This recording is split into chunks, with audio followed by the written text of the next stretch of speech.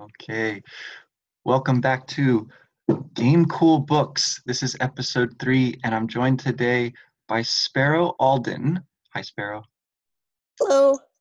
Hey, um, I met you through Signum University, I guess a couple of years ago now. Became aware of all the things that you do there. Um, Sparrow is the Hestia of the Hearth, for one thing, which means that you sort of organize and promote discussion on their forums. Yes, and that includes folks who come in through Mythgard, folks who come in through the MA program. It's sort of the student lounge. Yeah, There's the "What are you reading now" thread, and there's commiseration, and there's "Are you into creative writing? Let's do some peer workshopping until we've got a creative writing program" thread. Who's up for NaNoWriMo? It's a lot of fun. yeah, and um, that's coming right up. So that would be really cool to get involved with if you're a creative writer, sort of thinking about trying NaNoWriMo. I've tried it a few times. I can't say I've been super successful, but it is a lot of fun. And you do get some good writing out, whether you finish your project or not. Uh, Absolutely. And that's NaNoWRIMO.org for any of your people who want to look it up. yeah, yeah. And one other thing that we worked on together was this past summer, Signum Academy. And you taught the Wrinkle in Time Camp. I had so much fun. Am I right that you did The Hobbit? Mm-hmm, mm-hmm. Oh, my probably first passion as I narrow down what I'm gonna focus my love on. Probably my first passion is children and tween books. Yeah, And Wrinkle in Time was so formative for me that I had a ball creating activities and questions and discussions with the kids who participated. And I hope your listeners have um, heard about the camps. But what mhm, we do is we record some discussions with some live kids, and families who can't join us live can download it and do the activities anytime they want. Anywhere from 5 to 10 little sessions about just one book for the kids to really say, wow, this is so much better than writing a book report. This is what real literary scholars yeah. do. Like they make these connections, and they dig into these words, and they build pillow forts so that they can fly to the moon, which I know I do. So That's how we should all read when we get the chance. And the summer is a great time to do that, you know. But I think the plan is now for Signum Academy to be sort of an ongoing thing, if I understand correctly, not just the summers, right? that's what I understand. Yeah. Folks, the ones that you and I recorded, and a couple of our colleagues over the summer, those will be available. These are totally for free to Right. families, to homeschool groups, to libraries, to kids clubs.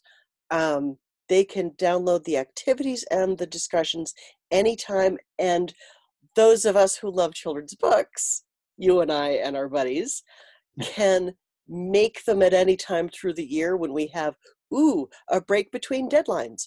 Yeah. And I'm thinking my next project, wish me luck, I want to do the early Nancy Drew books, Oh, because who doesn't want to wear a pencil skirt and get a hand lens and go out and solve crimes in their neighborhood, right? Mystery totally. everywhere. Like, I hope to have all the 8-year-old kids for a 3,000-mile radius tapping on walls to look for secret partitions and stuff. That sounds like a very cool project. And I think that sort of makes a fine segue into our topic today, which is talking about The Golden Compass by Philip Pullman.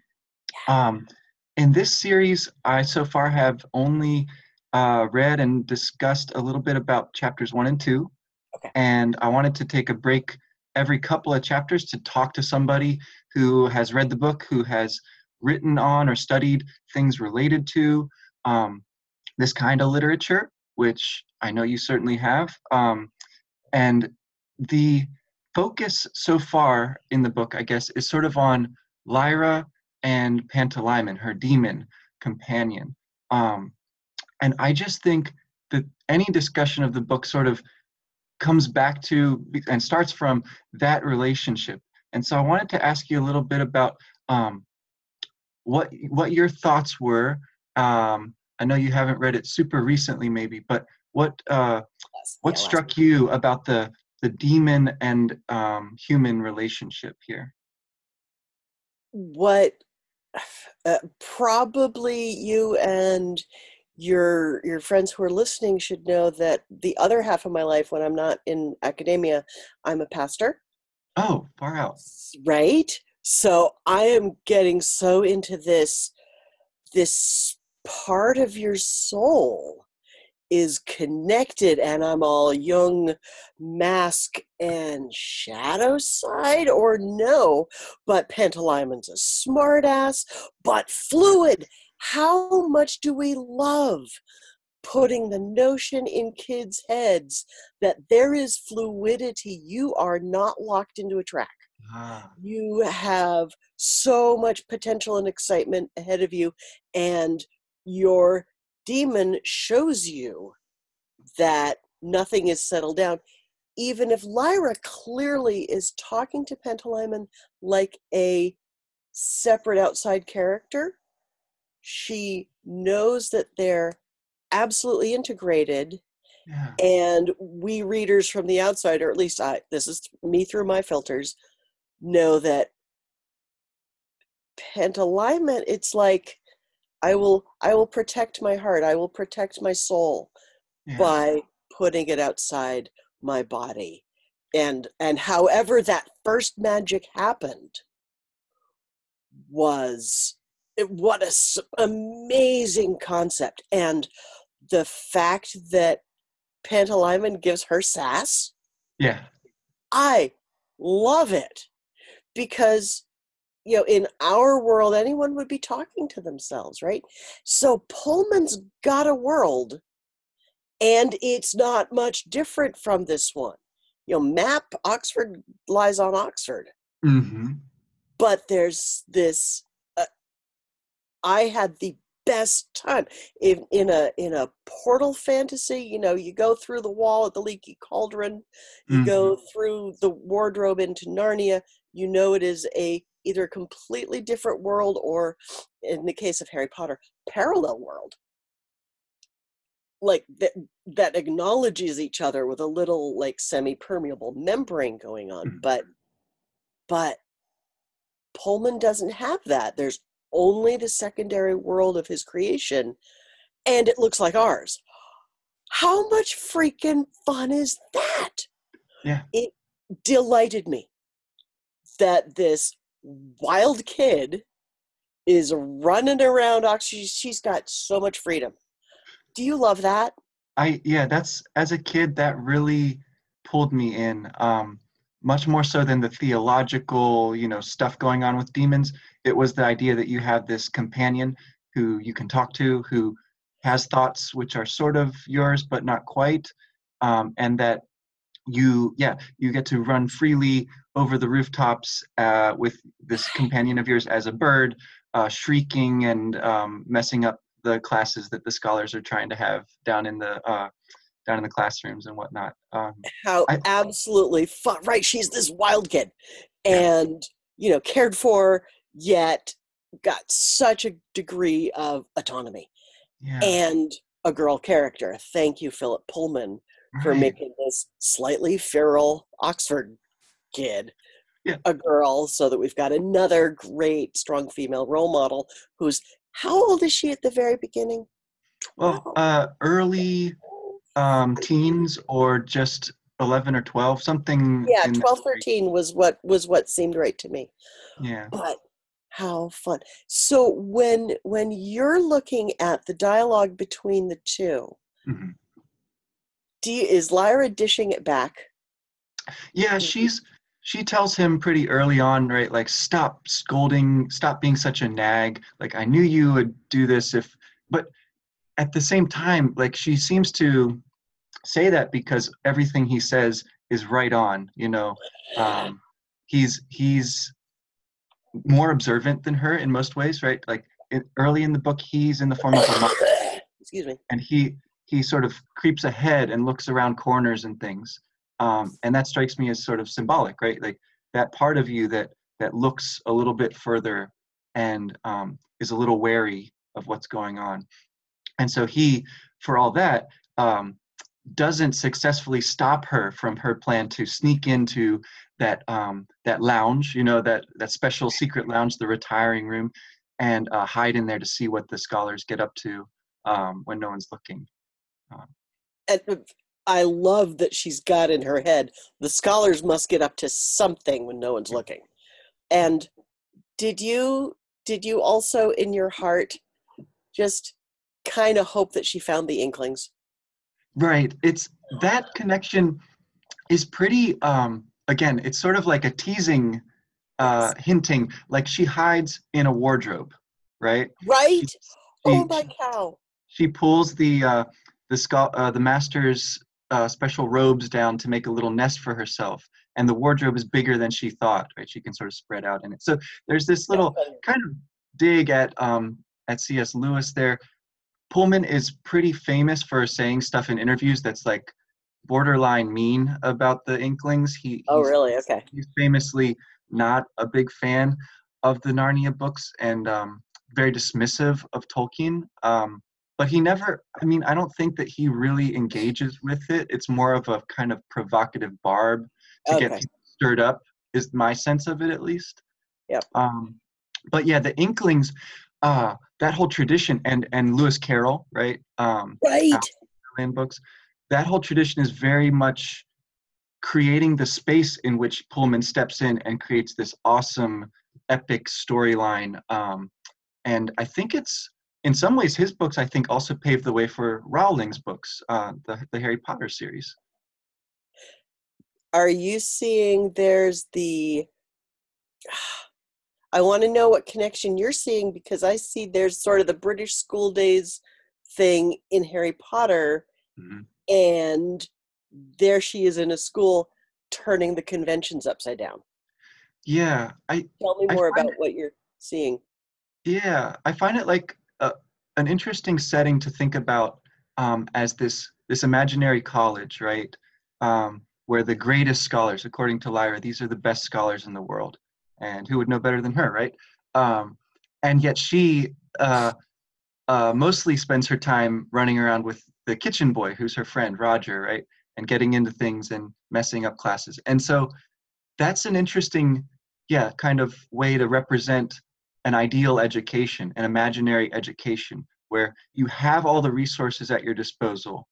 And if you're interested in them, you can go and talk to the scholars about whatever interesting subject. And some things they say are interesting to her, right? She does seem to get intrigued, especially when her uncle Asriel comes and talks about dust and the northern lights. That fires her imagination. But if she's not interested, then she has the freedom to go and run about and get her friends together and gang up and play war. And that in itself is an incredible education, right? Like she is the most socially adept little, bossy little kid. And that serves her really well. I was going to say that kind of strength. I don't know if I would call it social intelligence because she's still kind of sharp edged, but Mm, what 12 or 13-year-old isn't? But the social intelligence and experience and leadership that she's been feeding on, and the explorer vibe, yeah, right? And how much was that deliberate? Let her explore stuff. She's going to need that. yeah. Um, and all of that turns out to be so important to her success later. Wow. She's also, so in some ways she's like Harry Potter. She's an orphan, or seems to be a kind of foundling character, and that's again like a big fairy tale motif as well, right? The child whose parents are gone, missing, in some way legendary, and so she has to sort of form her own character from the things around her. Um, Unlike Harry Potter, that isn't real central to the story right at the Mhm. start. Yeah. Instead the emphasis is all about this expedition that she's on to sneak in to this place she's not supposed to be, She's very sort of self-possessed, and lords it over her friends. She's got a lot of friends apparently, so she's very different in other ways. She, And the arc of the story as well, it's not structured by those year to year benchmarks, but right.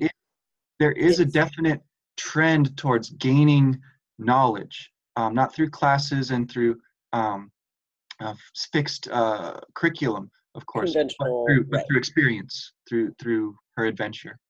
Um, absolutely. And have you in your podcast gotten as far as the device? no, no, no. Okay. We just left off. We've heard about the alethiometer from the Okay. master talking to the librarian. That's the first we hear about. He has something that tells him. It seems like it tells him the future because he knows what's going to happen. We'll find out more about that shortly here. Very Chapter good. 4 is about the alethiometer. So And how much her curiosity is awakened by this. And we yeah, see in the early chapters, she's got plenty of curiosity. yeah, If I met this kid today, running around a middle school, I'll go, "Oh, future scientist." exactly. Someone give this kid a grant and maybe a few safety goggles and step back. But then with this mystery she uncovers, she's on fire. She is passionate.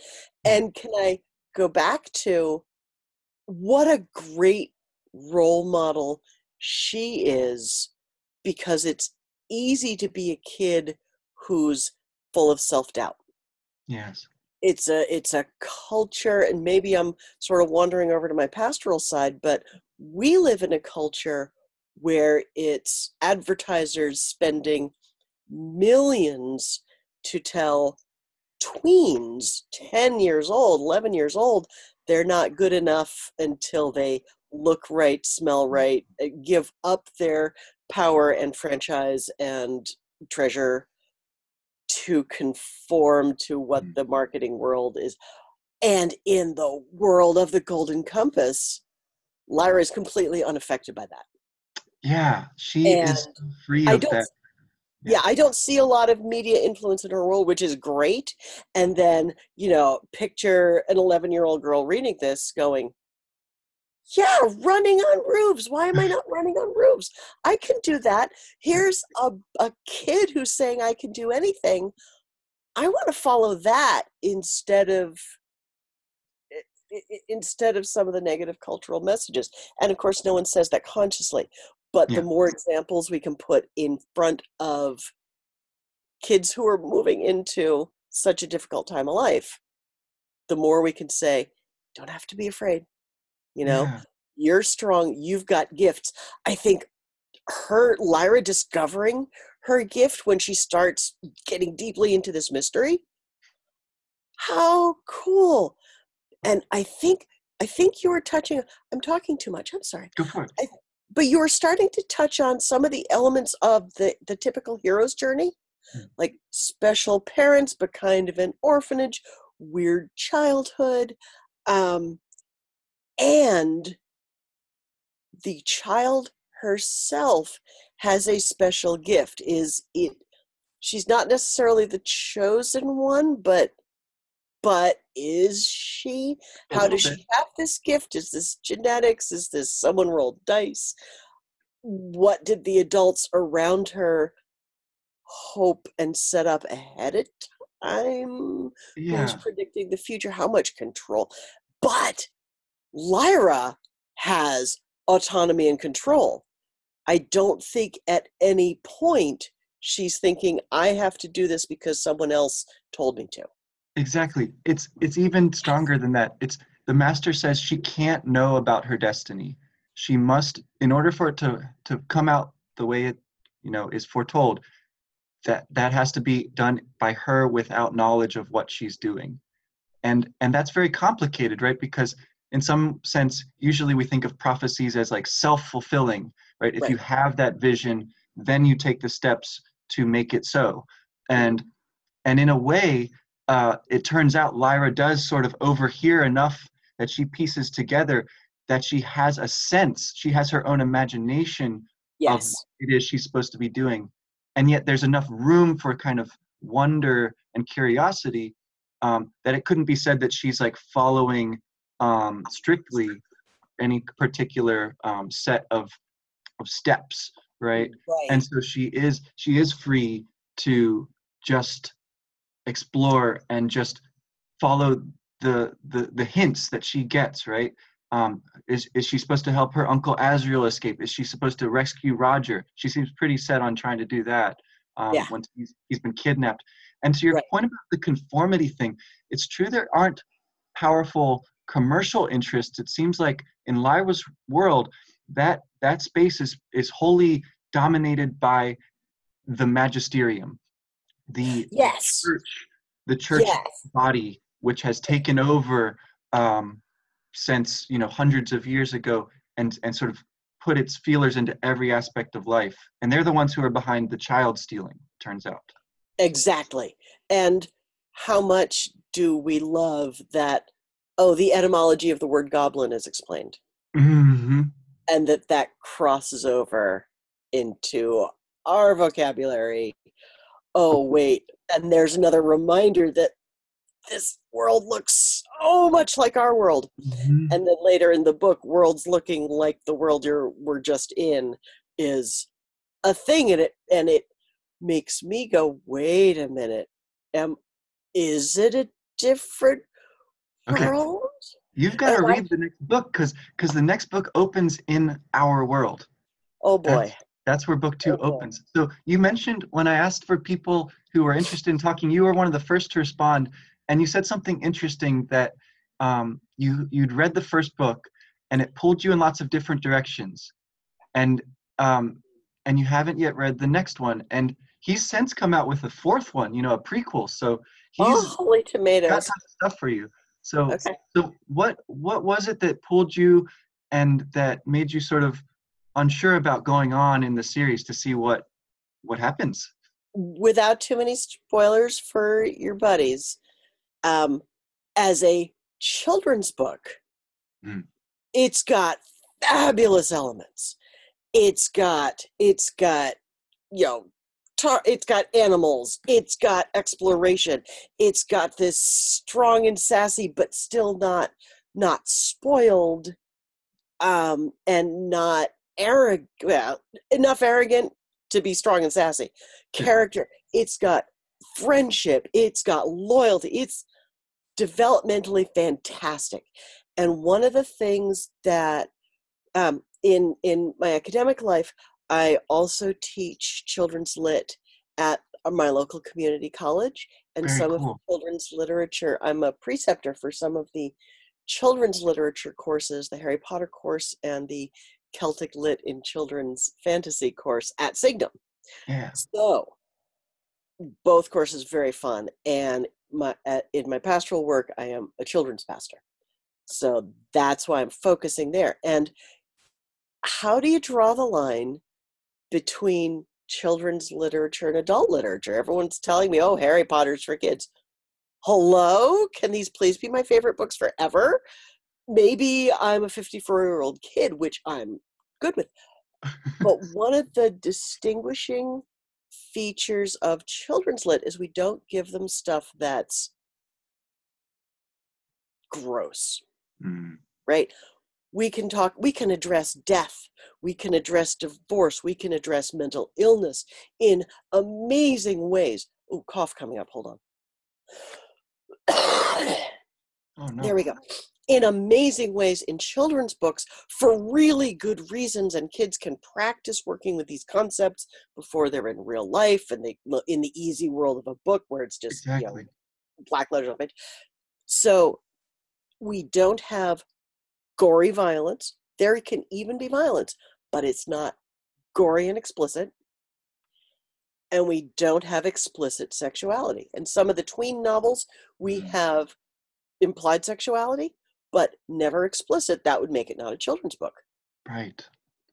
So the relationship between children and their demons as the plot progresses, the thing that happens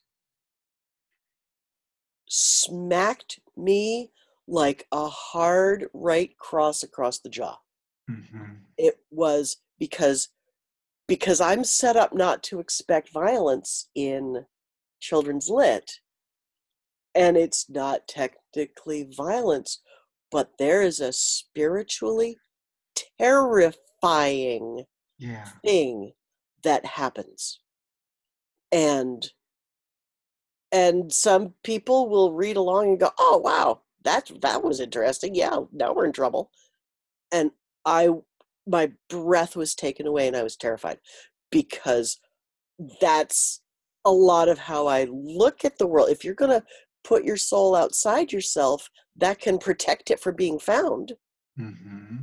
but it can endanger Mm-hmm. it by being outside your armor. So the potential for really spiritual badness, psychic Yes. badness, has kept me from reading book two. Oh no, Right? it gets pretty intense at parts there. Okay. Um, but I think I would stress that like I said before with his sort of provocative things that he says in interviews about disliking books that other people really love and are passionate about, and along with that, his very controversial statements about theological matters, right? And Yeah. being very anti-religion. All of that all of that is balanced or compensated for in the books by this beautiful story of Lyra and her demon, right? Of their development. And it's such a strong model for me as a kid reading these books. These were my favorite books. And it wasn't because of the violence and any of that sort of crazy stuff that happens, which is really intense and really gripping, but sort of off-putting. Um, all of that was, for me at least, wrapped in with seeing how Lyra was able to deal with it through her relationship with her demon, their friendship, and her other friendships. In the second book, this character is introduced from our world, and Okay. he becomes one of the main protagonists, and that ends up sort of tipping the scales, right? So now Lyra's not alone in another way. She has this other person who's very knowledgeable and able to sort of help her, very tough.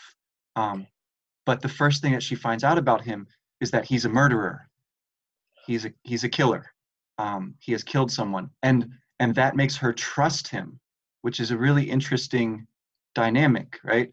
Um, so anyway, but I hope that's intriguing. I hope that's helpful to sort of allay your worries a little bit. Like, for all that there are some gruesome and spiritually horrific things that take place, there's also this incredibly affirming story of characters growing up, right, and sort of dealing with any amount of evil that's out there. So That is wonderful to hear.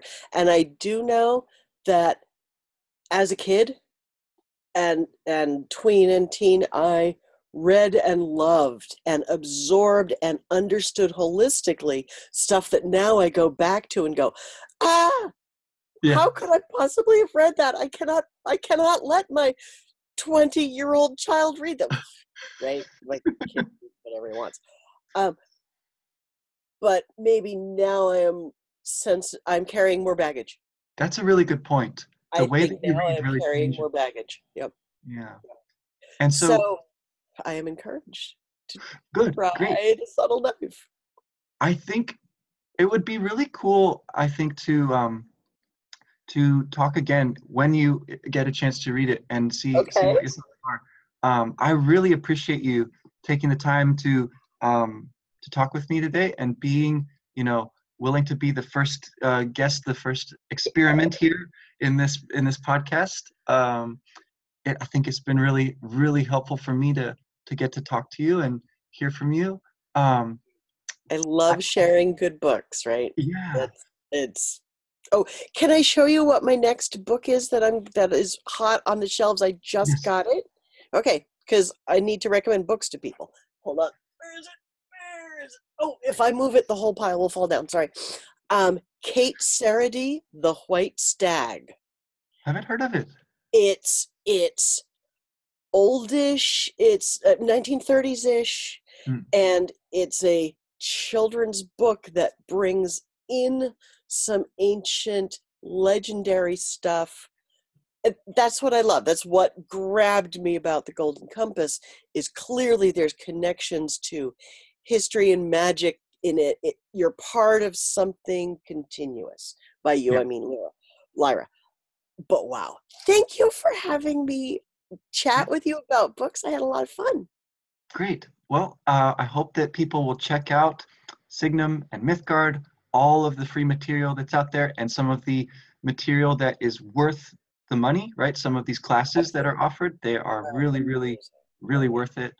Language and And literature if classes. they're families with kids Mhm. or a children's librarian, they should check out Signum Academy, which Totally. is on the signumuniversity.org website, for the great free stuff that we're putting up, because we want everyone to love books as much as we do. Yeah, and that's what it's about, right? Like giving people the opportunity, and if they prefer to, run around outside instead of reading, that's okay. At some point, it'll be there for them to enrich, right, and help them understand their own experience more. Yeah, Spectacular. awesome. Thank you. Thanks again. Have a good one. Bye. So there is the first conversation. Thanks again, Sparrow. And in place of recess on these, I'm going to release news and updates relevant to the project and the imaginary video game adaptation in particular. So for today, I did have another conversation lined up, so far with Verlyn Flieger, a renowned Tolkien scholar, also affiliated with Signum University. I'll be talking to her in the next few days and releasing that in a couple of weeks after podcast episodes on chapters 3 and 4 of the Golden Compass. I'll continue to update the course page, if you like, on my blog, where you can see the readings that go with each week's episode.